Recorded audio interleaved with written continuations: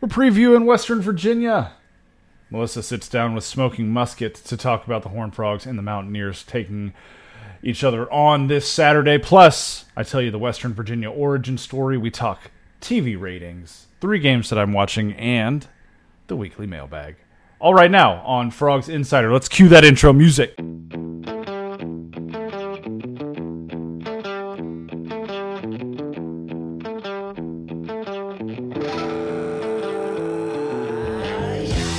Welcome into the Frogs Insider podcast. Jamie Plunkett here, your midweek host for the show. Melissa Triebwasser will be along shortly. She's sitting down with folks from the Smoking Musket, the West Virginia SB Nation blog, to preview TCU's game against West Virginia this week. But you might know them as a different name lately. That's Western Virginia.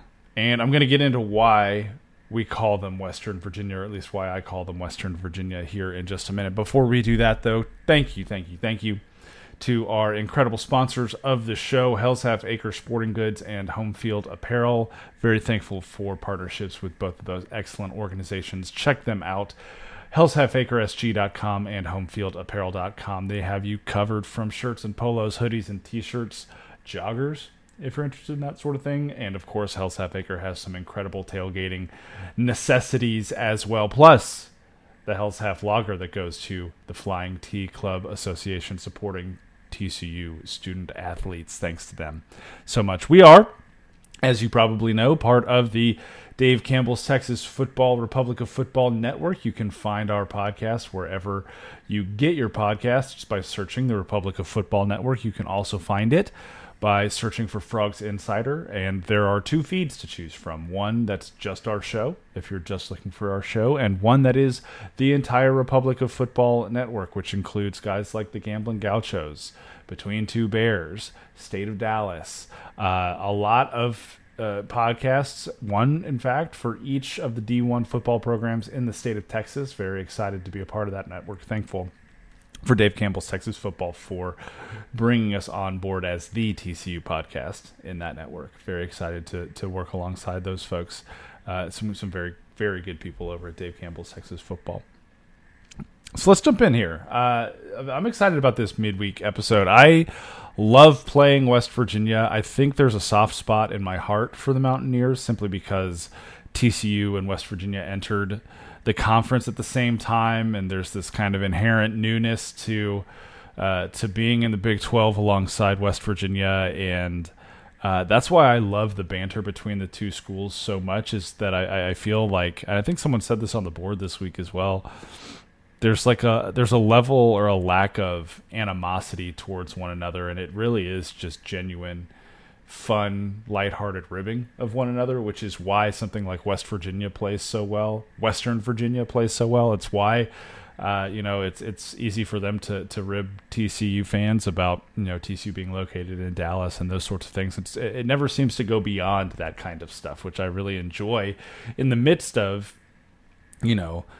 the level at which TCU and Texas Tech fans go back and forth, or TCU and Baylor fans, or just like this past week, TCU and SMU fans go back and forth. It's a nice kind of refreshing banter rather than an in-the-weeds, genuine hate kind of situation. So, but I do want to spend a moment here because I think we're far enough away from it at this point for a refresher to talk a little bit about the Western Virginia origin story, because that started when we were still over at Frogs of War.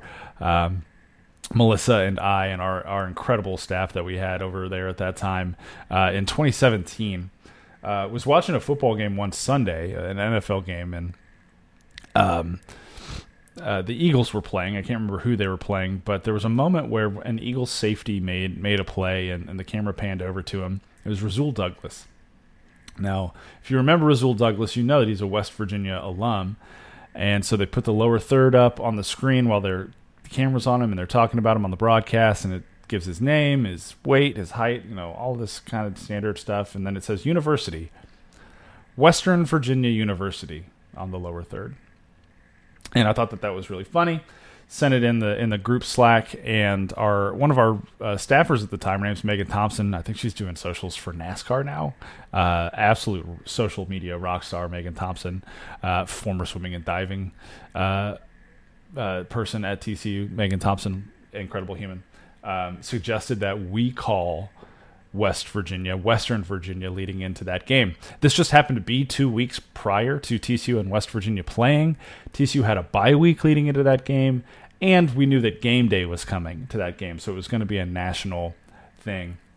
And so we had this conversation in the Frogs War Slack about, all right, we're going to refer to West Virginia as Western Virginia for the next 2 weeks. We're not going to mention that we're doing a bit. We're not going to give any kind of hint that we're making jokes or anything like that. We're just, in everything that we do, from our previews to our podcasts to our matchups to watch and game time and everything that we did that had to do with this game, we're going to call them Western Virginia. There's a thing on SB Nation. I don't know if it still exists, but it did at the time. It was called a tip line, where you could send a tip to a team site, and it would just go to whatever email account was associated with that site. And at the time, it was my Gmail account that was associated with Frogs of War, because I was the managing editor for the site. And so we do this for a couple of days, and I start to get emails trickling in through the tip line, which to that point, and I had been in charge of the site for like a little over 3 years at this point, and I think I had maybe gotten 2 or 3 emails on this tip line in like a little over 3 years. I start to get some emails from West Virginia fans that are like, "Hey, it's West Virginia, not Western Virginia. We became a state in 1862. You can look it up. Go take a geography class." And they get more and more condescending and more rude, frankly. I ended up getting hundreds of these kinds of emails, calling me a moron, telling me to go back to school, saying that I was an embarrassment, that I should apologize. For 2 weeks, hundreds of emails from West Virginia fans who were very upset about being called Western Virginia. So I started taking screenshots of them, sending them to the staff. We laughed about them a whole bunch. We tweeted out a couple of the screenshots as well after the fact. Megan did this really cool recap of the whole situation. I'm going to try and dig up that link after the, maybe I'll tweet it out this week. She did a great recap of the bit, and another staffer, Deanna Rust, made a huge sign for game day that was a Western Virginia bingo board that had like all of the insults that were thrown at us over the course of those 2 weeks. Literally hundreds, though, of emails. I tweeted out a couple earlier this week as well. And I just loved that we did this as a bit and thought it was really funny to us, and that's kind of why we did it. And to this day, TCU fans still think it's a funny bit, and still continue to call them Western Virginia. And it's one of those things that doesn't really truly bother them, but it bothers them just enough that they have to say something about it, or they have to respond to a tweet, or they have to like text you about it. It's the perfect kind of lighthearted ribbing that represents, I think, the TCU and West Virginia fan bases when they interact. So shout out to Megan and Deanna and Melissa and the rest of that Frogs War staff for going along with the bit, because it was so much fun, and I think has made this kind of faux rivalry with West Virginia just a funny thing to encounter every single year. And I'm super pumped that people liked it enough to keep doing it. It's just a fun little thing that has taken on a life of its own now, and is really cool to see. So that's kind of the origin story of Western Virginia there. It's just a funny little bit. But I want to dive into something now that is not like more serious necessarily, but just a kind of a level of hypocrisy that I'm seeing that is a little bit annoying at this point, and just needs to be named, I think. So I posted on Twitter this week about the TCU SMU TV ratings. It got a 0.15 in the ratings, like 260,000 people watched. I decided to go back and just see kind of where that stacked up with previous Iron Skillet games. I think I went 6 years back, or 6 matchups back. And there was only one time where the matchup garnered a viewership of over 1 million viewers, which is a decent viewership, but everything else was like 400,000 or less. There was one game I think in that stack of games that didn't even register like a viewership at all, and so those numbers that TCU and SMU got this year weren't unique to the rivalry, and at least this year's game wasn't due to competing with matchups that were any better than what TCU had gone up against in its previous televised games this year, right? TCU Colorado went up against some other big-time national games. TCU Houston went up against a bunch of brands that are so-called bigger brands than TCU and Houston, and it held its own. It outrated BYU Arkansas, for instance, was competitive with that game and drew in a slightly larger viewership than those two schools that have absolutely massive fan bases. But before the Iron Skillet game, the news, the kind of the national storyline was, the fact that TCU is pausing the series, and it makes sense that was part of the storyline. But what bothered me a little bit in retrospect is the fact that a lot of folks in the national media were criticizing TCU for pausing this series and then not watching the game. It's interesting to me because it reminds me a lot of the best way that I can describe it, I've been thinking about it, is like, you know that plastic crate that everybody has in their house that has a bunch of shit in it that you've like never bothered to like open up and clean through, but it's the crate that's like made its way through 2 or 3, 4 different moves at this point, and it always just kind of like comes out of the garage or comes out of the storage closet and makes its way onto the moving truck, and then it comes back out and it goes right back into the garage or right back into another closet. And you never really take the time to like go through it and see all the stuff that's in there. Or maybe you open it once every 2 moves and you're like, oh yeah, I'll hang on to this stuff for now. And you kind of just throw it and forget about it afterwards. That's kind of how national media folks are treating the Iron Skillet right now. Is it was popular to talk about ahead of time for a week because they all kind of pulled it out of the closet and looked at it. And, oh, I forgot that was in there, right? Being like, oh, TCU's pausing this series. Oh, that's interesting. And then they closed it back up and they put it back in the closet, and they're not going to talk about it again until either TCU finds a way out of the next 2 years' worth of games or next year's game comes around and happens over in Dallas. And it's striking to me because it seems like folks who have a platform to talk about this stuff have made the personal decision that it's not worth their time to watch, but they feel like it still holds a level of tradition and sentimentality that other people have to watch, right? You have to endure this thing that I am no longer willing to endure because it used to mean a lot more than it means right now. And it's just a weird kind of hypocrisy that is a little bit frustrating, because why should TCU continue to have to play in a game that doesn't get watched, right? We have data for years and years now that this game is not a game that is watched.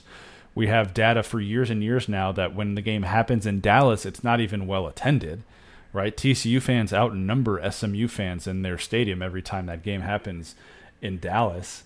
And there was an incredibly good fan base in Fort Worth in attendance for that game on Saturday. It was the second highest recorded attendance in TCU stadium history with a little over 51,000 people, right? So TCU fans showed up in droves in person for this game, but it was not a game that on a national level was worth anybody else's time. And as you think about how TCU is trying to position themselves as a bigger brand in college football, and as they're trying to emulate the things that other proven big brands in college football do, like Ohio State, Bama, Texas to a degree, although they travel on the road pretty regularly for non-conference games, which I actually respect about UT a lot. TCU's trying to have more home games. They're trying to field a better home product for their fans. And when you look at what's coming up in 2024, there's the possibility that TCU only has 5 home games next season. And that's unbelievably bad for TCU's fan base. It's not fair to TCU's fans for the price that they pay for tickets in that stadium to only have 5 home games. It's just not. And so I commend the athletic department at TCU and the leadership for trying to do something that's difficult to do and is, for some reason, an unpopular thing to do. and I know that a lot of it goes back to the debate around TV and TV ratings and what's the driving force behind college football these days, and that there is this sense of grief or loss or lament around the fact that TV and TV ratings have such a kind of chokehold on the sport right now. And I'm cool with lamenting that, right? Like it is disappointing to an extent to see some rivalries go away. And right, not but and I think it's also pretty lame to criticize schools who are just trying to survive and play the game the way that it's being demanded they play it at this point. Right? Like you can say, I'm bummed that the iron skillet is going away, but I can understand why the iron skillet is going away. But that's not really what people at the national level were saying about TCU. And I'll say this. I listen to a good half dozen, maybe a little bit more, national podcasts every week. I make them my regular kind of my routine every week to listen to these national media folks because I think it's important to understand what they're saying, especially when it comes to TCU. It helps me provide you guys better context when I'm reporting on the university. Only one of the shows that I regularly listen to even mentioned the TCU SMU score this week in their recaps. Every single one criticized TCU for canceling the series. And that tells you what they really think about the game and what they really try to do with their platforms every single week. Because I listen to these folks and I understand going into it that they're playing a ratings game too, right? Spend as much time as you want on Florida State and Clemson, Notre Dame and Ohio State. I get it, right? You're playing the ratings game on your own show. You know what's going to get you downloads, what's going to get people to engage with your content. And it's when you talk about the bigger national brands. But just, it's a little hypocritical, in my opinion, for people to play that game and then jump up and down on a school that's also trying to do the same thing, right? You don't want ratings to fully dictate content, and yet you're doing that because it makes you more money, right? You get more subscribers when you're appealing to the larger fan bases. You get more subscribers when you're talking about those schools more, the big brand schools more. It's just part of the algorithm at this point. It's why TV contracts have had such control over conference realignment, because it makes those schools more money, just like it makes national media folks more money on their shows to talk about those programs. And then you're going to jump up and down on TCU for trying to play the game the same way you're playing the game. I just don't get it. Maybe I'm missing something. And again, I understand that it's disappointing to lose rivalries. And I'll probably feel differently if TCU and Baylor ever stop playing each other. But for now, it just feels like a lot of national folks are jumping up and down on TCU for trying to play the game the same way that everyone else is trying to play the game, in the same way that national media folks are even trying to play the game with the ratings of their own shows. And it's just a little disappointing to see. But that's enough of my soapbox. Plenty of my soapbox there. We have a game to talk about. Melissa sat down with the Smoking Musket to check out this TCU West Virginia game. Let's jump right into that preview now. Hello, everybody. Welcome to another midweek edition of the Frogs Insider Podcast. I am Melissa Triebwasser, here to preview TCU's game against the West Virginia Mountaineers this Saturday night. It's going to be a blackout in the Carter. Great defense rolling into town, and a surprising 3-1 West Virginia team. In order to get the scoop on the Mountaineers and find out what exact temperature Neil Brown's seat is currently at, we are touching base with Andy Facemeyer of the Smoking Musket, Stats Boy Andy on Twitter. Andy, if you can hear me, I know he's calling in from a controlled burn fire. So not in the middle of the fire, but controlled burn fire is also what we call this part of the college football season. So we're just hoping for the best tonight. I would actually also describe Wolford as that way. But yeah, that's how I would describe Neil Brown's seat, actually, is just a controlled burn. A controlled burn fire. Well, let's just start right there with Neil Brown. I think West Virginia fans rightfully have been frustrated with the way the last few seasons have gone. This is a program that, has experienced a lot of really great seasons, some double-digit win seasons, and look competitive. And since Neil Brown took over, that really has not been the case for the most part. Is a 3-1 start a sign of a turnaround happening in Morgantown, or is it more of a disappointment and that you guys are going to have to suffer another season, Neil Brown? I think I would like to believe.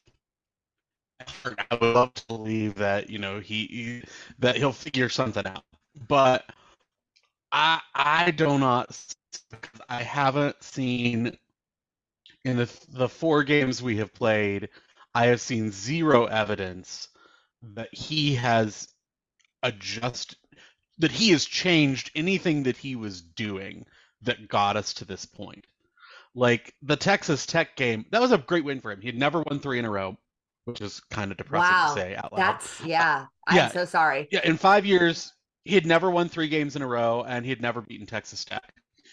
And so he finally got both those monkeys off his back, but somehow I felt like almost disappointed by the win because of the way that, like, in the fourth quarter, he was real conservative with the play calling after he got a lead. It felt like he thought that he could win with like 17 points or something, and he like holds on to this lead, and Texas Tech finally breaks through on offense and scores, and he opens the offense up and march right down the field, and we score. Like, okay, and then it's the ball back, and they throw 3 times with 4 minutes remaining, and you're only up 7, and you have not thrown the ball well all day.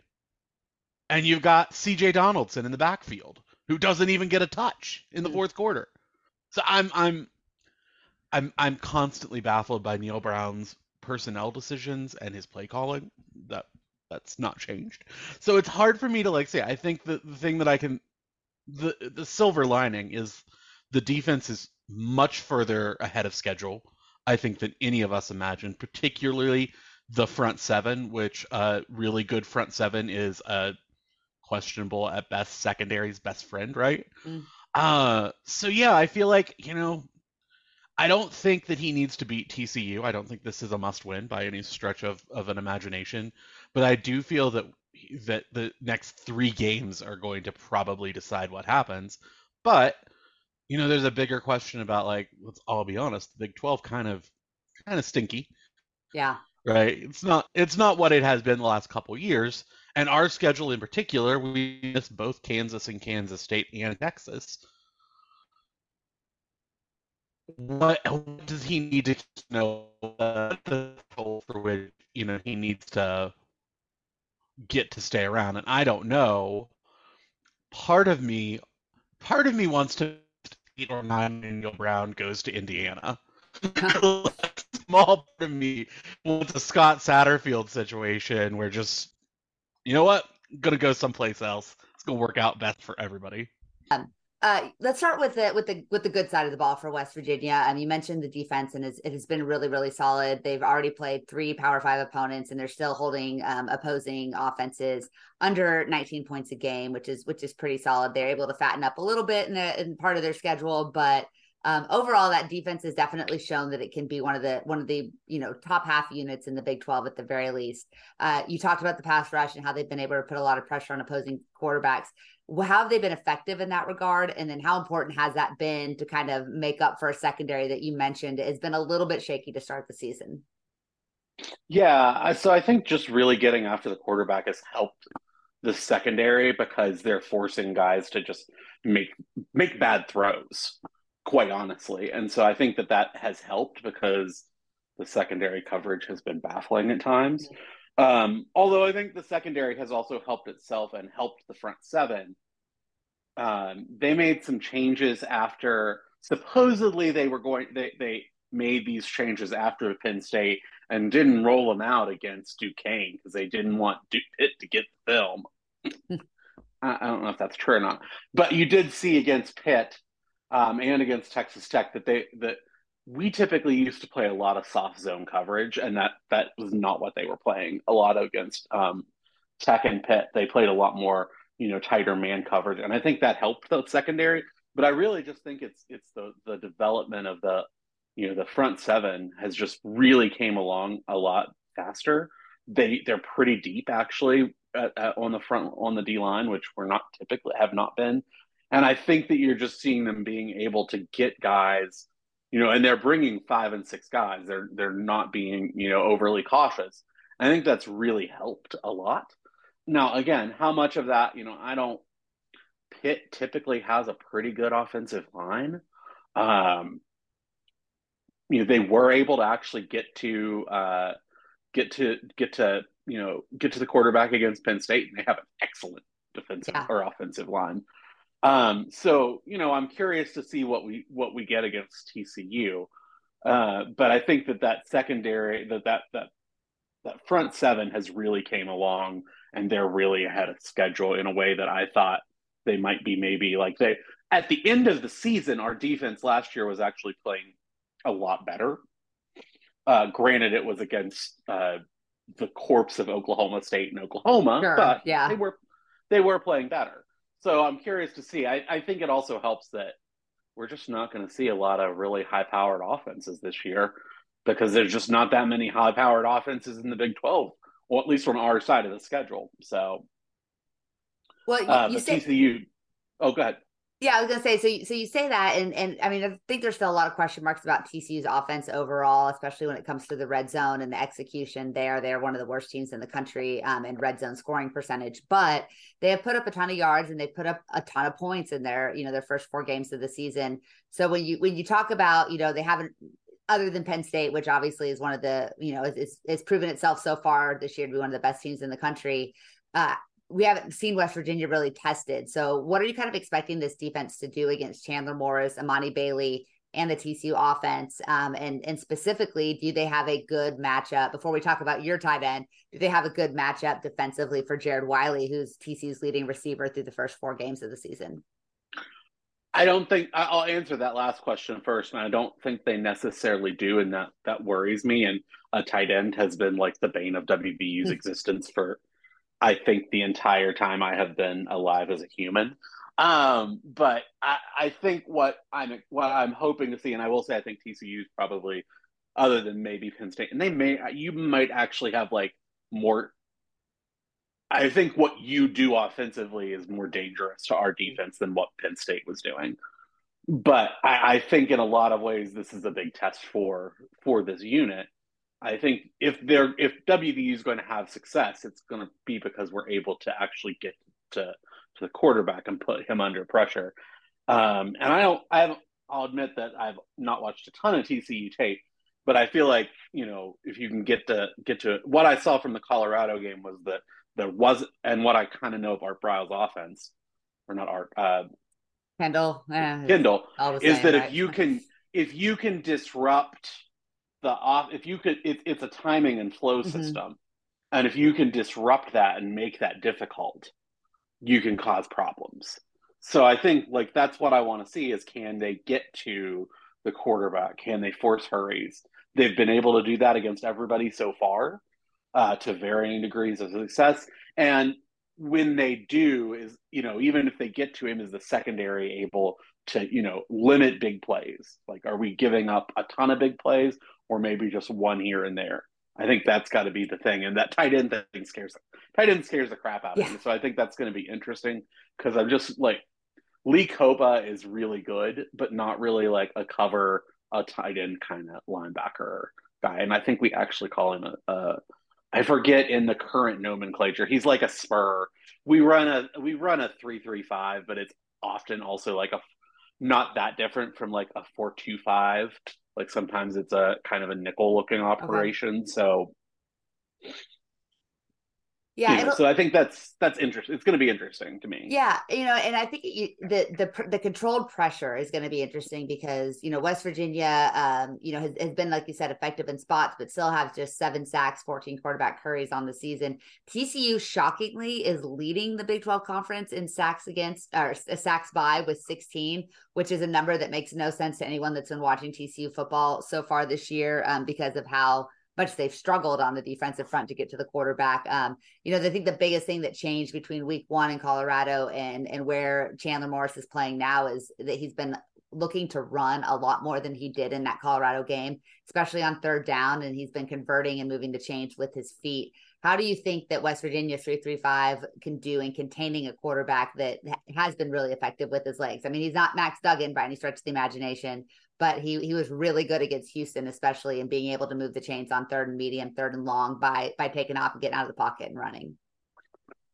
Yeah, we've been pretty solid tackling too. I think I think tackle wise, I think it's us in Cincinnati as far as like not like fewest missed tackles, which I think is important to that kind of scramble situation. For sure. Yeah. That's another thing I'm really looking at. We have not really played anyone with what you would call a mobile quarterback threat at this point. Yeah.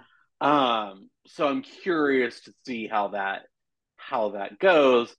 And again, I think a weakness of the secondary is like if he gets, if things get if he, gets pressured and starts running, will they be able to like force him down? Because we've seen WVU cornerbacks take some pretty atrocious pursuit angles, quite honestly. So I think that's another thing for folks to keep an eye on is like how well does WVU contain a quarterback who maybe wants to move a little bit more than what they have seen? Because like I said, we really have not had, I think the longest run by a quarterback is probably it probably was in the Pitt game, and that was pretty early on in that game, and it just that went sideways offensively for them for other reasons. But so many reasons. Let's flip it over to the other side of the ball where the Big 12's worst passing defense, TCU, takes on the Big 12's worst passing offense in West Virginia. Which dam is going to break first here? The Mountaineers obviously have really struggled throwing the ball, no matter what quarterback has been out there. It looks like maybe Nico Marichal has a little something going. Garrett Green, we've seen him in spots be good. Which quarterback is going to play on Saturday? I know there's some health issues there. And will they be able to take advantage of a TCU secondary that has made some big plays, has a ton of interceptions, but also is kind of getting torched occasionally, especially in the middle of the field? Yeah, well, so I think I'm not sure who the quarterback is going to be, and I'm glad that I'm not the one having to make that decision. I think Neil has shown that he doesn't entirely trust either of them. Mm-hmm. But I don't know if Neil Brown ever has trusted a quarterback in his entire life. But I think that they bring very different kind of things to the table, and depending on who they are, really is going to determine what you see out of the offense. I think Nico can make some big plays. I think if they can target Cole and get him some targets and get across the middle, that they could do some damage. I'm just not convinced that Neil thinks that way. Like his offense is really not set up to like run crossing routes across the middle. It just doesn't. It's a lot of screens and there's not a deep threat, or there hasn't been. And I'll be perfectly honest, this might be the worst wide receiver room that we've had in a very long time. Like the best two wide receivers are walk-ons right now. Like we're started the season as walk-ons, and that's just, I don't know. This is part of that thing that I was talking about earlier, though, is like Neil Brown's offense is so baffling to me because he wants to run like these air raid concepts, but it's not an air raid. It's just not.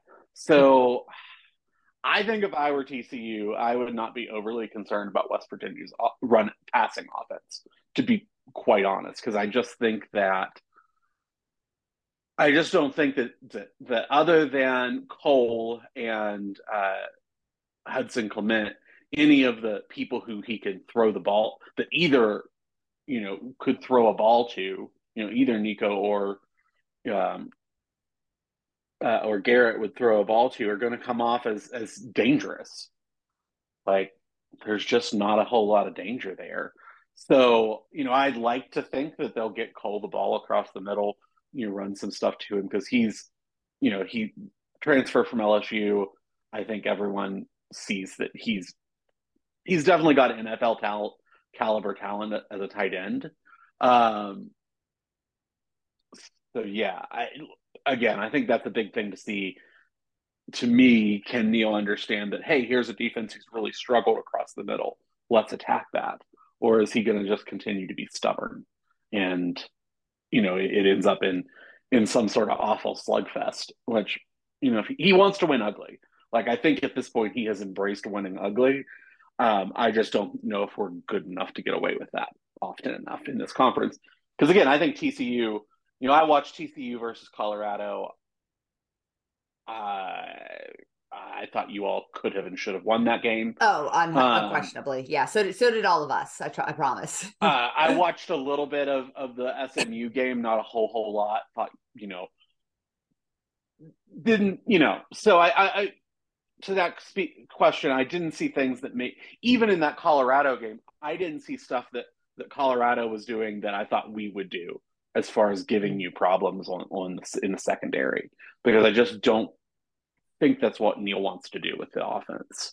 Well, Joe Gillespie kind of, wanting to make West Virginia one-dimensional, the thing you would probably want to take away from the Mountaineers is the running game. And for TCU, that's something they've been really successful at, shockingly, somehow this season.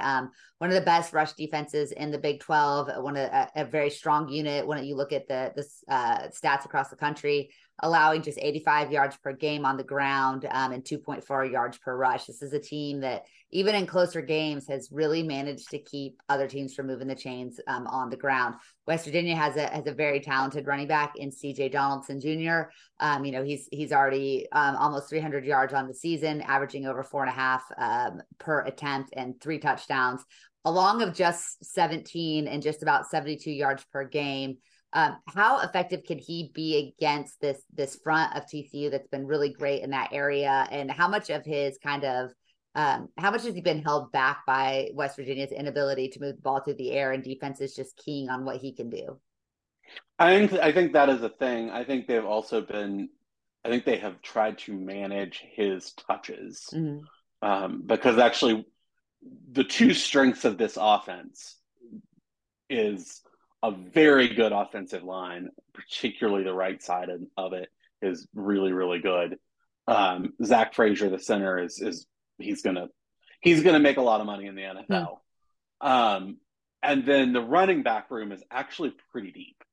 Like, that has been a definite some nice surprise, is that there are other guys who can carry the load for him. And so I think that, like, again, the success for WVU is going to be able to establish a run, and try and go at them. To be fair, I don't know if, Colorado doesn't really have a run game to speak of. And I don't know how much SMU was trying to establish the run either, to be, quite honest. I think we'll probably have the best offensive line that you will have faced at this point all season. And so it's really, to me, is does TCU just, stack the box and dare us to throw? I think they probably will. I know I would. And that's the question, is can they get, I don't think 20 points cuts it against TCU, because I don't think our defense is going to be able to hold you guys to under 20 points. I can't see that. So I think that's really the question. I think CJ definitely can. The thing about CJ is he's only been a running back for 7-8 games, because he went out last year with an injury. And he didn't come in as a running back. He didn't play running back in high school. I really didn't play a lot of football in high school either. He was recruited as a tight end. But when you see him move, you would think that he has been a running back his whole life. Like, he just has, like, that vision and patience that you see from really elite running backs. And he's a big boy. He's like 245 pounds. So, I think if they can get CJ going, and then with the other kind of running backs that are in the system, and Neil can avoid doing dumb things, they can establish the run and then maybe get some play action, get some of those things that they want to do. But I think that's going to be, again, I think that's, to me, that's the same place as, can the defensive line, do its thing? Can Zach Frazier and his crew open some holes for CJ and the other guys? And can they, because the thing WVU is going to do, they're going to shorten the game. It's a little bit like the old Kansas State, Bill Snyder theory of the case, where you just try and kill that clock as much as possible. So I think that's going to be interesting to see, and it was a problem for Texas Tech for most of that game too, because Texas Tech wants to play really fast, and their defense was on the field a lot. And I really thought that we would do better later in the second half against them. But also the weather in Morgantown for that Texas Tech game was atrocious. So, which I think also affected the pass game. Yeah, like the whole first half of that game was like a downpour. So, really, other than the Penn State game, we haven't had a game where the weather wasn't a factor in some way or the other. I'd imagine the weather won't be a factor too much. So you get an evening game late September in Texas. I think the forecast is clear at this point. But one thing we do know when these two teams match up is weird things tend to happen. And so, yeah, it looks like it's going to be sunny and 95 on Saturday. So probably a balmy 88 degrees by the time kickoff hits. But you could kind of throw out the predictions and the expectations when these two teams meet over the years. They played some epic battles. The two kind of former latecomers to the Big 12, the two kind of outsiders coming in, it developed quite a good rivalry in the early goings on both the football field and the basketball court. Is this one of those games where you look at it, it's a night game, TCU's going to, be in the all black uniforms, they're blacking out the stadium. It should be a pretty raucous environment out there. Is there any way that you see West Virginia being able to come in? I think I've seen the spread at almost double digits or just past double digits. Is this a winnable game for the Mountaineers, or is this one where you're kind of just expecting to see them hopefully continue on an upward trend, maybe work on some things, or do you want to see them come into Fort Worth and think that they can win? TCU's not a world beater by any stretch. I don't want to get that, that. Yeah, no, I know. And when I'll be honest, I was pretty surprised at the line. Yeah, it's a little high. I like what I have seen of TCU didn't convince me that they were that much better than us. I think the numbers play into that. Your offense is way better offensively than we are. Yeah. I think that plays into it. I think WVU can win that game. I don't see. I think that it's not going to be easy, but I think if the defense can make enough plays to slow TCU down, maybe get a turnover, get some, which that's been another difference, is the secondary actually getting turnovers, and us WVU cashing in on them. They were bad about that last year. About the defense would finally bail them out, and then they wouldn't do anything with it. So I think that's going to be big. The turnover battle, I think, is really interesting. Can WVU limit its own mistakes, and can the offense stay out of its own way and get enough points? I think if it gets above 25 or so points in either either team, I don't think WVU is going to win a shootout. So I think you've got to keep the score kind of low, keep time of possession up. I think taking what they did against TCU and doing that against, or not TCU, Texas Tech, and doing that against TCU, I think that's the blueprint. But I also don't think, if as long as they don't just go get absolutely, plastered by TCU, like say they did against Texas Tech last year at a kind of key point, or I think against Baylor a couple years ago in a similar place, or even year before last against Baylor. I think if they can keep it close, make a good shove, and everybody will be pretty happy, because you look at the next two games. You've got a game against Dana Holgerson on the road in Houston that seems like it should be winnable. But that for vibes purposes, losing to Dana in a year in which Houston is not good would. I have often thought that I think that's the game that'll ultimately make up the minds of the administration, just because And honestly, if you can't beat Houston right now, Yeah. uh, or how are you going to beat anybody else on your schedule other than maybe Oklahoma State? But that's who you get after Houston. So theoretically, you can go into Central Florida at 5-2 or 6-1, and if you're 6-1, you're probably ranked for the first time under Neal. So I think the opportunity is there for them. I think that they can beat TCU. I think they can probably pull something out of their hat, but I don't think they have to, and I don't necessarily think they will. I think my thought is like 27-21 or something, something along those lines. But I think they definitely can. Like I said, I haven't seen anything. I haven't seen anything about either team that makes me think that one of them is, markedly better than the other. I think that they have different strengths and weaknesses. If you look back Saturday night at, midnight or so Eastern or 1 a.m. Sunday morning when this game is over, if West Virginia won, what happened to make the difference? If West Virginia lost, what went wrong that made the difference in the game? Yeah, so I think, like I said, I think if WVU has won that game, it's because they were able to do enough on defense to slow TCU down, and they made enough plays on offense to stay ahead, and they were able to control it. I think if they lost, the secondary probably was asked to do too much.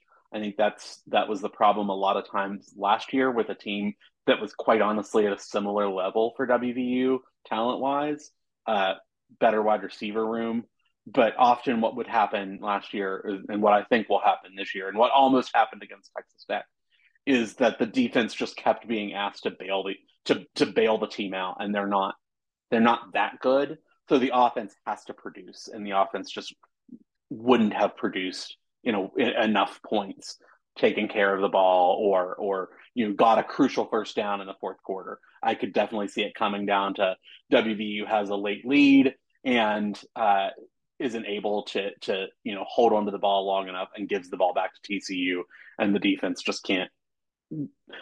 We've rolled the dice one too many times Yeah. on letting the defense try and spare us. So that's what I would imagine anyway. It's definitely going to be an interesting one, and night games in the Big 12 can always kind of go either way. I'm excited for this one. I think it'll be fun to watch. What I really want to see is what TCU's defense is able to do against another struggling offensive unit, and what this offense can do against inarguably the best defense that they've played so far. How that offensive line holds up against the West Virginia pass rush, and if Chandler can continue to make good decisions in the secondary. He had his first game without a turnover this past weekend against SMU, but the competition level and defensive level certainly steps up Saturday night. Andy, before I let you go, tell people where they could find you and your work. Yeah, so I will often be on Twitter, or I will always just call it Twitter. Yes, it is Twitter. You can find me on Twitter at StatsBoyAndy with an I. You can find me there, and you will occasionally see me. You'll actually probably see me sometime next week with our first Bowl Watch post for Smoking Musket. I do stuff, and I mostly will post about basketball. So that's where a lot of my writing and stuff will be. And I'm super excited about basketball, and always excited for the Jamie Dixon Bowl. So yes, yeah, I'll definitely be looking forward to seeing what this new version of West Virginia basketball looks like. And we know that though Jamie Dixon has been a Horned Frog for many years now, he's always an eat, Pitt guy in the hearts of West Virginia fans. So we'll definitely have to talk some hoops here when that season gets rolling. I am just bemoaning the loss of the home and home round robin schedule in the Big 12. That is the only bummer thing about this expansion. Because getting to see West Virginia every year, getting to see Kansas every year, then having to play in places like Morgantown or I mean, nothing gets you more tournament ready than those types of environments. So I'm bummed about that, but it'll be fun to welcome in some new teams, and the hardest conference in the land just got a little bit tougher too out in Houston. So should be a fun one. Andy, really appreciate you taking some time, despite the internet issues and things up against you. Really appreciate you previewing West Virginia for us on Frogs Insider on the Dave Campbell's Republic of Football Network. All right, thank you to Melissa and the Smoking Musket for previewing TCU West Virginia. I'm very much looking forward to this game, 7 p.m. on Saturday night. I'm expecting a completely packed house for this game at Amon G. Carter. It's the blackout game. The unis look so clean. This is probably my favorite TCU helmet going right now is the black chrome helmet with the silver massive Horned Frog logo on the side. It looks so stinking good. Very excited about that game. Very much looking forward to it. But there are 3 other games, too, that I am very much looking forward to on the weekend slate. And I'll tell you why I'm looking forward to them. And no, one of them isn't USC Colorado. I won't be watching that football game. Maybe, I don't know. If I bet on that football game, I might watch that football game. But there are 3 games that I am very much interested in, and if you've looked at the schedule and you know my background, you're going to know what one of them is right out of the gate. But the first one that I'm very excited about is on a Friday night, 8 p.m., Fox Sports 1, and it's Utah traveling to Oregon State. Part of the reason that I'm interested in this game is because obviously Utah is an incoming Big 12 member next season, and Oregon State is not, very much not, in a way that's probably pretty detrimental to their university. The Oregon State University president came out on, I think it was either Tuesday or Wednesday of this week, and talked about the projections for their athletics budget moving forward, as they're predicting up to a 44% reduction in their athletics revenue once all of this latest round of realignment shakes out. Which is heartbreaking because I think Oregon State has an incredibly passionate fan base. Their football team has been pretty successful on the field as of late. They've got a baseball team that is historically very good as well. And part of the byproduct of all of this conference realignment, and in this case, loss of revenue, is going to impact real people, real working people who are at that university who will probably lose their job unless Oregon State finds a way to make up some of that money. So I'm interested in those dynamics playing out on the football field. Oregon State's coming off of that loss to Washington State in what was a wild game where they were favored going into Pullman and ended up losing that one. And I'm interested to see if Utah can stay undefeated. They've had a couple close calls. They needed a last-second touchdown in regulation and maybe getting away with pass interference against Baylor to win in Waco, a very bad Baylor team. They haven't had Cam Rising yet this year. They beat up on a Florida team that went out and beat Tennessee a couple weeks ago. Just a very interesting Utah team to me, facing what's going to be a very fired-up Oregon State football team. I'm going to be keeping an eye on Oregon State and Washington State as they make their way through the Pac-12 this year, because I just think that storyline's really, really intriguing. So that's one of the games that I'm watching. The next game that I'm watching, Saturday, 11 o'clock, SEC Network, Texas A&M and Arkansas. I was very impressed with Arkansas in their loss to LSU last week. That game was in Baton Rouge. That was a very hard-fought game. I think Arkansas was a double-digit underdog in that game, and it ended up needing a last-second field goal from LSU for them to pull away 34-32, 34-31, something like that. So I'm excited to see what the Razorbacks bring after a kind of a heart-wrenching rivalry loss. I'm also interested to see what Texas A&M has in the post Connor Wegman era. He is out with a broken bone in his foot for the rest of the season. That was reported on Wednesday by Texas A&M media outlets. Wegman's down for the season. It's Max Johnson era now at Texas A&M. So I'm interested to see how that matchup plays out. Obviously, I'm going to be calling the Hogs that morning. Big Arkansas fan right here.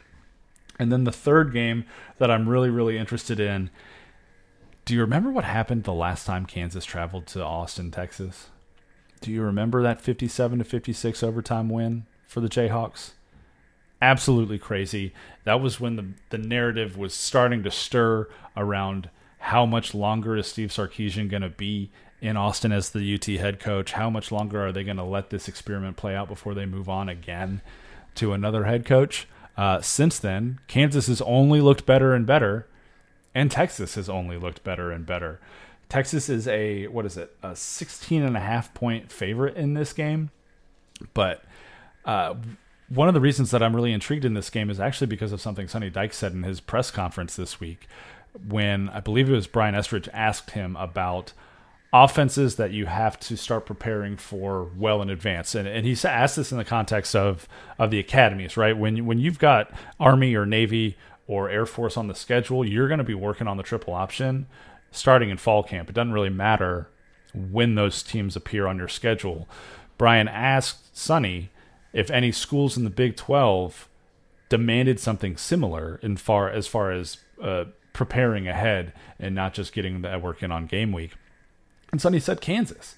He also noted that TCU doesn't play them this year, but that was the offense that probably demands that you start preparing more and more for weeks in advance because of some of the wrinkles that they do, some of the things that they present, and because of the weapons that they have now.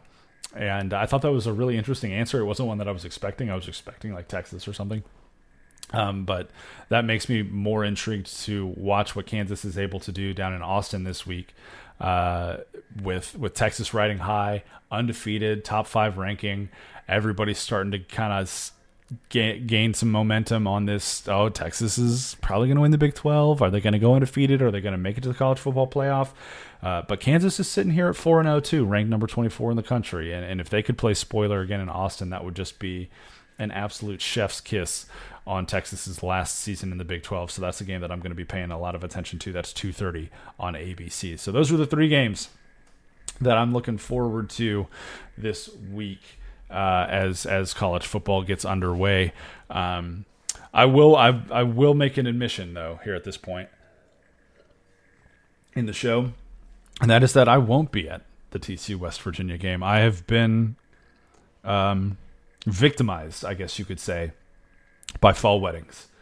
And so I will be at a fall wedding on Saturday, location undisclosed, but you better believe that the phone will be out and we will be keeping track, and we might even tweet once or twice. So if you see me tweeting about the football game on Saturday evening, give it a like, interact with it a little bit, because you know the kind of cost that it is coming at if you see me tweeting, because I'll certainly be hearing it on my end. So interact with my socials on Saturday night. Help a brother out. All right, let's jump in to the mailbag, though. Got some really great questions on the site this week, and I got a question in the DMs on Twitter earlier this week, and I want to clarify something, because I haven't been asking for questions on socials. I've just been asking for questions on hornfrogblitz.com recently, and the question was, why are you doing it? Why are you only asking for questions from the board?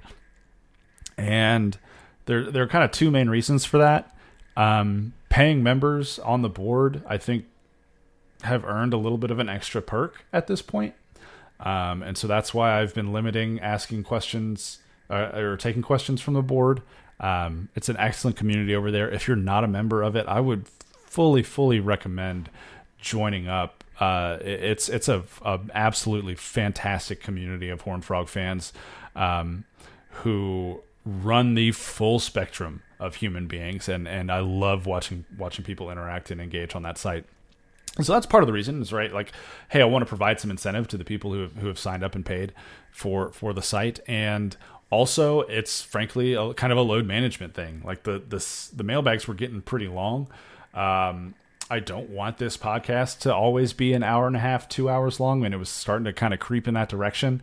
And I wanted to make sure that this was still kind of a manageable endeavor every week. So those are kind of the 2 reasons behind why the mailbag's happening the way it is these days.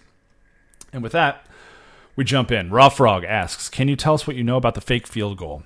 I can tell you that it didn't work, and that it was on purpose that they tried it. It wasn't some sort of, botched snap, let's try to see what we can do here. They called a fake field goal on 4th and goal in the SMU game. Jordy Sandy slipped and fell, and the play didn't work. That's really it. We can debate whether or not they should have gone for it there, but Sonny addressed it in post-game. He addressed it again midweek. That was a decision that they made, was to try a fake field goal there from, I believe it was like the 7-yard line or something. And it didn't work. And sometimes that happens. There are other red zone issues, I think, at play that kind of exacerbate the fact that the fake field goal didn't work.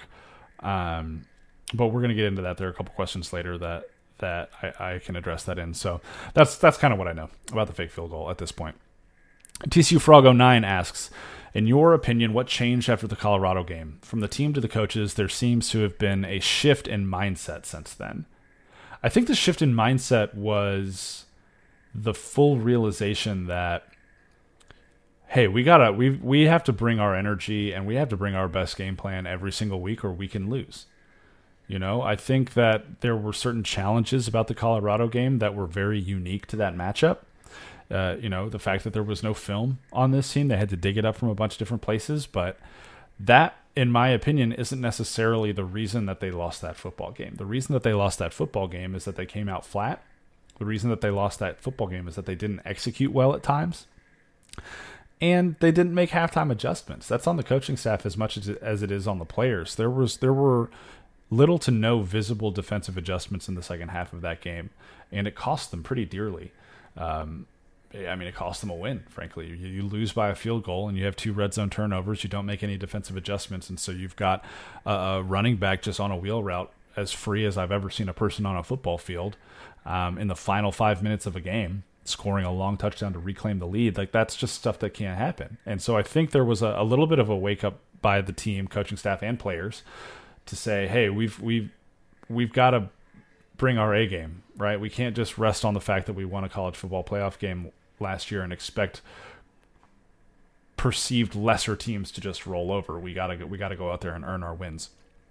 And I think that's becoming more and more of a reality for this team week over week, and I think it's part of the reason we've seen them improve every week. TCU Frog09 also asks, what are you looking for from the offense and defense against West Virginia to quantify continued improvement week over week? This is the question that I was waiting for. I've got to see this team start being better in the red zone on offense. They scored 2 touchdowns on 5 red zone appearances against SMU. They should have scored 50 points in that game. The fact that the defense gave them the ball at the 10 and they couldn't come away with points, the fact that they moved the ball inside the 30 at one point and couldn't come away with any points, just can't continue to happen at the clip that it's currently happening. Sometimes you're going to come away with field goals. That's fine. But you can't come away with 0 points. And you've got to be scoring touchdowns more frequently than they are right now. Parker's EPA stuff is always brilliant work, and I know he's made a couple in-season tweaks that aren't normally what we see from him, but I think he's really he's closing in on something really good. But I mean, TCU is a top 10 team as far as Eckle rate goes, and if you know anything about Parker's data, Eckle rate is the percent of time that you have what's considered a quality drive. And a quality drive is any time an offense moves into the opponent's field of play beyond the 30-yard line. So anytime you're inside the 30 on your opponent's side of the field, that's considered a quality drive. TCU's getting Eckle drives together at, I think, like a 60-something% clip, which is top. I need to pull it up, which is like top 10 in the country, but their scoring rate on Eckle drives is like in the 40s or 50s in the country, which means that they're getting quality drives all the time, but they're really struggling to turn those quality drives into the points that should come off of those drives. And that's, I think, pretty much the biggest indictment on this offense so far this season is the fact that they have gotten inside an opponent's 30 and frankly fallen apart at times in ways that we aren't used to this team doing, or at least last year's iteration of this team wasn't doing it. Here are the numbers right here. TCU's offense is 63.3% of TCU's offensive drives this year have been considered quality drives by this metric that Parker created, which means that 63% of TCU's drives are getting inside the opponent's 30-yard line. But their points per Eckle is 69th in the country. They're only averaging 3.84 points on those drives, which is a staggeringly low number. It means that more often than not, they're kicking a field goal than scoring a touchdown when they get inside an opponent's 30-yard line. They have to start converting those into more points. They have to. And that will be the biggest sign of continued improvement on offense, is the more efficient that they become in the red zone, the more efficient that they become in finishing drives with points. The second half of that is I still don't like where their third down conversion rate is. And some of that is to set up manageable fourth downs or to be able to go for it on fourth down at all. But the best third down conversion rate is just not being in third down at all. Being more aggressive on first and second down and just avoiding third and fourth down situations altogether, because the more that you are in those high leverage, high stress moments, the more it becomes an execution thing as much as it's a play calling thing. And I know Jeremy and I have talked, and Melissa and I have talked on this show a lot about some of the play calling in those short third and fourth down situations has been suspect. But the more that you are putting players in those high pressure, have to execute situations throughout the game, the more stress that puts on them at the end of the game when they absolutely have to execute even on first and second down. The more that you can avoid some of those high pressure situations throughout the game, the better this offense is going to be. So not only would I like to see the third down numbers improve, I'd like to see them not be in third down as much. It feels like every single drive they're in third down at least once or twice, and just avoid that. Just right, just don't do it. Right, it's easier said than done, obviously, but those are the two ways I'd like to see the offense continue to improve. Defensively, I think the easiest answer here is more consistent pressure. TCU is one of the better sack teams in the country right now. They're getting sacks at a pretty impressive rate, but the pressure isn't happening very consistently. And part of that is still because they're only rushing 3 at times and they're dropping 8. And against a team like SMU that loves to put 6 in protection, you're just not going to get pressure that way unless something breaks down for the opponent. And you can't rely on opponent breakdowns to get consistent pressure. They have to find better ways to create pressure and not just wait for their opponent to make a mistake. They got to force some things. And I haven't quite seen that at a consistent level from the defense yet. That's kind of where I want to see them continue to improve. Ultimate Frog asks, should we stop the Bleacher Creatures run, and why is it a terrible idea? The Bleacher Creatures are awesome, and whenever it goes away, if it ever goes away, you better believe I'm going to be criticizing it right here on this podcast. Maximilian asks, what poster wins the Bleacher Creature race? This is easy. It's Howdy. You know it's Howdy. Like, let's not pretend that it's going to be anybody else. That dude's going to be hopped up on something, and he's going to be moving so fast that his overalls are going to catch on fire. It's Howdy. I'm putting my mortgage on Howdy winning the Bleacher Creature race. Swizzle714 says, TCU still hasn't had a number 1 wide receiver emerge yet, and have rotated plenty. Who is or needs to emerge as that guy?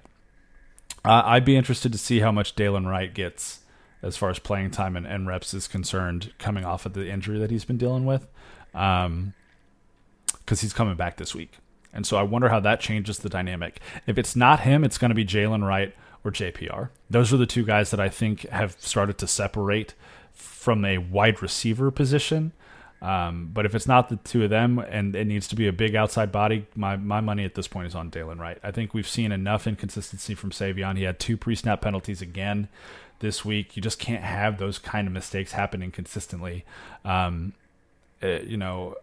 things like the Houston game for him are going to continue to be the outlier instead of the norm, which is a little bit disappointing.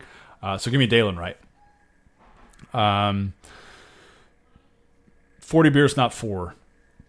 It says, JoJo, discuss. Not sure if he is pressing or just not who we thought he was. How many more games does he get before Major Everhart takes all his snaps? Well, it's starting to happen. Major Everhart's getting more playing time. He had a couple big catches on Saturday against SMU, including one on fourth down that kept a drive alive. He's already kind of making a name for himself on kick returns too, and I don't think it's going to be much longer before he starts to work his way in. I love JoJo. I think he's an electric talent, but he's got some drop issues. And I know Jeremy's covered it on the Frogcast. The fact that he doesn't run up and catch punts is going to continue to challenge TCU's offense, right? If you let the ball hit the ground on punts, you're giving up yards. And that was one of the things that Darius Davis was so good at, was getting up there and at least fair catching the ball and not letting it roll. So that's kind of where we are with JoJo right now. And so yeah, I wouldn't be totally shocked if Major continues to get more playing time, because I think at this point he's earned it. Army Frog fan, Cordell Russell reps and targets coming soon. Is he being eased after the injury? I think it's less injury, more logjam. And I think there are some challenges with Cordell right now as far as processing the playbook and processing calls on the field. We've seen him get some reps in the last couple of weeks, which is good. He's out there on the field a couple times. He had a really good block on DJ Allen's one catch of the day against SMU. But I still think he's just learning, right?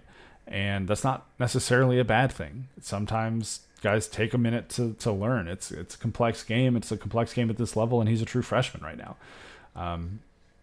So for all of you who are expecting so much from a 4-star receiver, go look at Josh Doxson's first year in college. Look at his stats. Go look at Quentin Johnson's first year in college. Look at his stats, right? Like, I think it's unreasonable to expect a true freshman, even if a highly rated one, to come in and just dominate the game right away. That's not the norm, right? And we see this with quarterbacks all the time too. I'm not going to go on too much of a tangent here, but we see this, right? Like, everybody expects their true freshman quarterback now to be Johnny Manziel or Trevor Lawrence. That's not normal. Those guys were exceptions to the rule, not the rule itself. And the same things with Cordell here. I'm not concerned about Cordell in the slightest. Not in the slightest. Potlicker. The focus is obviously on Chandler, but how is Hoover progressing? I think he's doing well. I mean, he didn't turn the ball over in his one snap against SMU, so that's some improvement. He looked great in fall camp. He was throwing the ball well. He was accurate. He was moving well in the pocket, which is not his comfort zone. So I think he's growing. I think he's developing. But I also think that he's pretty significantly behind Chandler right now, which is not anything new or groundbreaking to hear. Potlicker also asks, do you see Battle stepping up, and do you see any 3-4 defensive alignment? Okay, to the first part, Battle should have had a touchdown on Saturday. I covered this in the recap. Chandler missed him on a wide open throw. It's probably the best play design I've seen from Kendall Briles so far this year, and it absolutely cooked SMU's secondary. Trent Battle was as wide open as I've seen a TCU receiver this year. Chandler just couldn't quite get him the ball, or he would have had 6. I do think that we're going to continue to see Battle get more snaps. We saw Corey Wren get some snaps too in this game on Saturday, and I think part of the challenge is not only at this point who's going to step up and be the true running back too, but also you're getting more from Imani Bailey than I think anybody ever anticipated. And so how much does him being a legit feature back play into who's getting those other snaps and how many snaps are even available for those guys to split? Do you see any 3-4 defensive alignment? No, you're not going to change. You're not going to change schemes in the middle of a season. It's not just as simple as throwing a linebacker onto the field and pulling a safety off. There have to be assigned responsibilities that go with that change, and it impacts all 11 guys on the field, not just the one dude who's going out there. Everybody's assignment changes if you move a fourth linebacker onto the field and take a safety off. And that's just not a realistic expectation for in the middle of the season. Hyperfrog. The line seems way too high for this game. What would you put the line at, and why? It's currently like 12.5, I think, 11.5. I've seen it a couple different places around there. I think that's actually pretty accurate at this point. West Virginia's offense is not very good. It's just not. Their defense is solid, but they haven't been challenged much past the Penn State game, and I think Penn State put like 35 on them.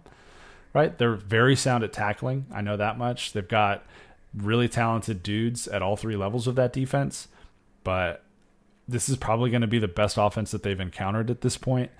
And I like the improvement that I've seen from TCU's defense enough to be fairly confident in what they're going to present to West Virginia on Saturday night. So I think the line's actually pretty close to accurate. I'm thinking about it. I'll just say that. I'm thinking about it. Frog asks, can you speak to the wide receiver rotations we saw versus the Ponies? Looks like players may have been swapping roles or at least sides of the field. Was that availability driven or CMK trying to shake things up? Also, can you clarify if the X is mostly always split wide left with Z to the right, or is it flipped based on field and boundary at times? It is flipped based on field and boundary at times. So that's probably where you're seeing some of the guys lined up on opposite sides of the field. As for the rotations, you got to remember that Dalen Wright and Jack Besh weren't available, so that changes some things. And also, you saw more Jalen Robinson because Jalen Robinson has been the more consistent player. You saw more Major Everhart because he's kind of working his way into the rotation more. And so part of the rotations that you're seeing now is less, hey, we're trying to find a guy based, and more, hey, these are the guys that are starting to step up, right? So while we don't have that number one guy, that alpha guy yet, I think you're starting to see the coaching staff realize these are the bigger contributors. These are the guys that Chandler can trust a little bit more. And that's why the rotations are starting to change a little bit. And I fully expect to see a whole different rotation now that Dalen Wright and Jack Besh are going to be back in for this game against West Virginia, because they're both going to be available. So I still don't think they're quite there yet. It was really cool to see, and I know that Frog, you mentioned this in your question, Blake Nowell getting more playing time. Sonny went out of his way post-game to talk about Blake Nowell, said that he's earned the right to be on the field more. And so that's an interesting development as well. But the snaps got to come from somebody, right? And so we're still in that process of the hierarchy being determined. But I think it's closer to shaking out than it may seem when you're just watching the games.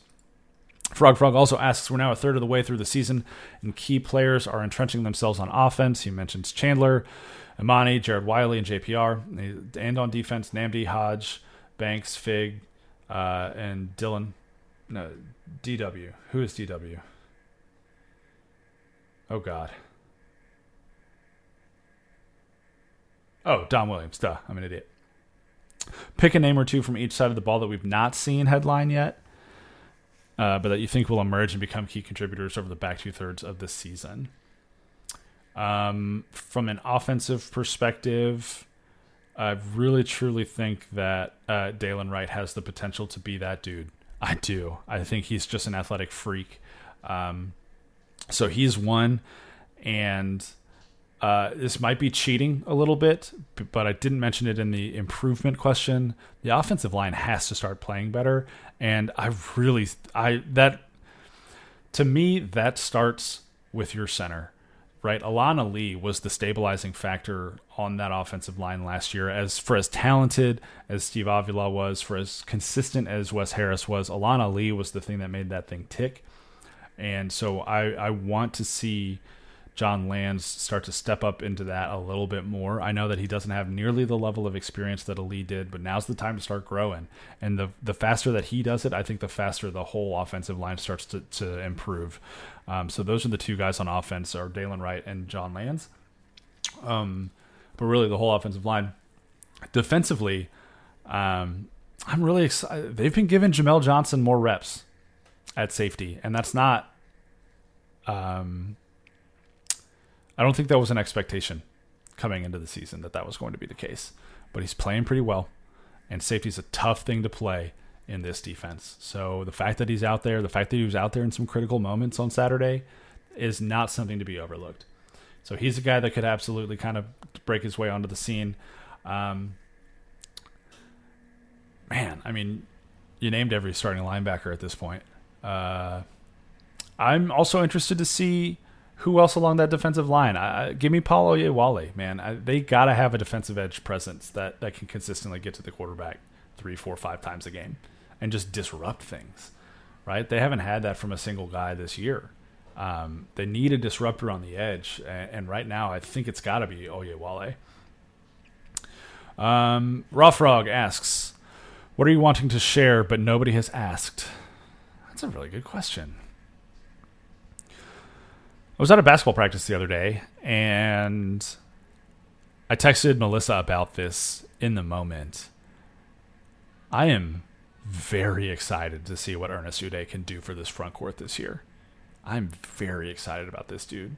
He is an athlete, like just a capital A athlete, and I think he's going to present a very different look to TCU's front court this year, alongside Mustafa and Cork, and then you got Coles and E-Man in the mix. You've got some really athletic wings in Chuck O'Bannon and Micah Peavy, but I truly believe that Ernest Uday is going to take TCU's rebounding to another level this year. I think he's going to take their defensive presence to another level this year, and I think he's probably the best scoring center they've had at TCU since probably Brodzianski, and I think we're going to see that play out this year.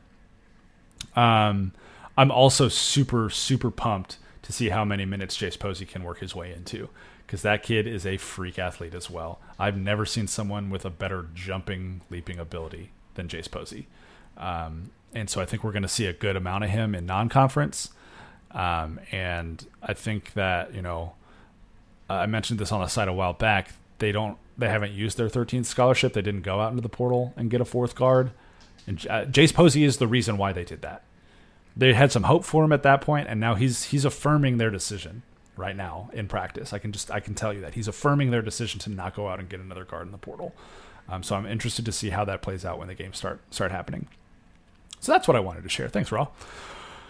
Cowtown Hero. Why has Corey Wren not seen more action from what I saw on Saturday? He should definitely be getting touches. He showed great speed on the edge. He did do that. He showed some really good speed on the edge. He's one of the fastest guys on the football team. And it kind of goes back, though, to what I was saying earlier about Bailey being the feature guy. When you have a legitimate feature back who you want to get that 17 to 23 touches a game in the backfield, that automatically reduces the number of snaps that you have to give out to backups.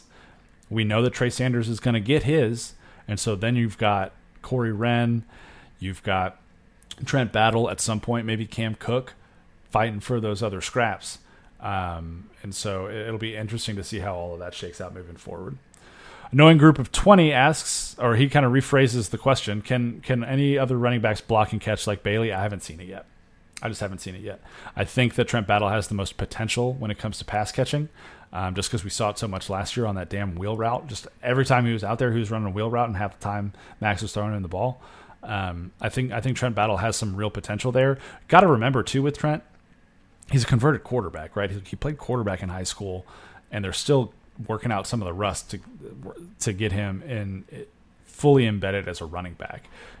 We had a chance to talk to Shad Banks in midweek this week, and someone asked him, are you finally fully comfortable playing linebacker? And he was like, yeah. But it took him a while, right? Like, he converted to linebacker 2.5 years ago.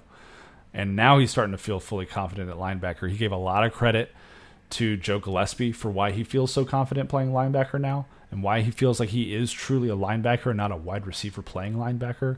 I think we're still seeing Trent Battle go through that same process on the move from quarterback to running back.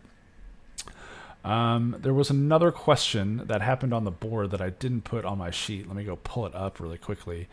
We're vamping.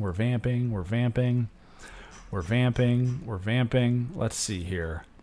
It was another one from Frog. Here we go.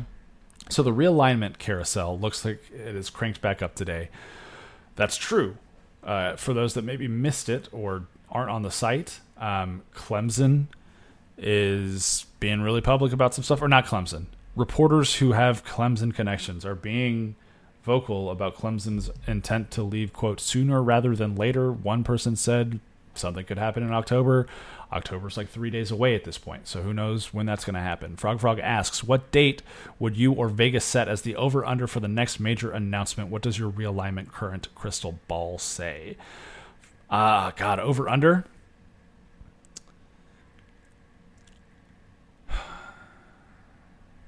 Okay.